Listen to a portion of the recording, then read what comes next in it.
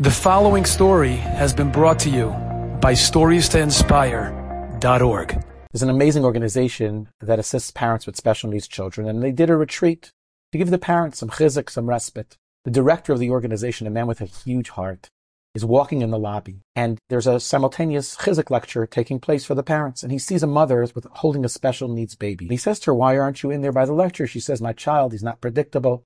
So he says to the mother, "Go inside, I'll take the child for 20 minutes, and you can get the chizuk that you can get." She says, "You sure you're comfortable?" He says, "Of course I'm comfortable. I have my experience."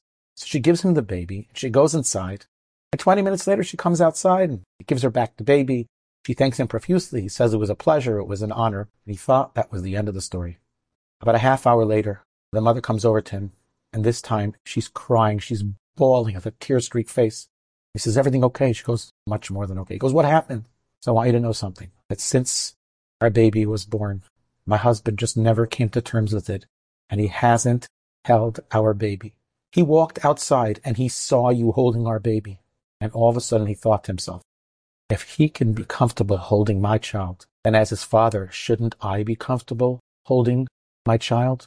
My husband just held our baby for the very first time.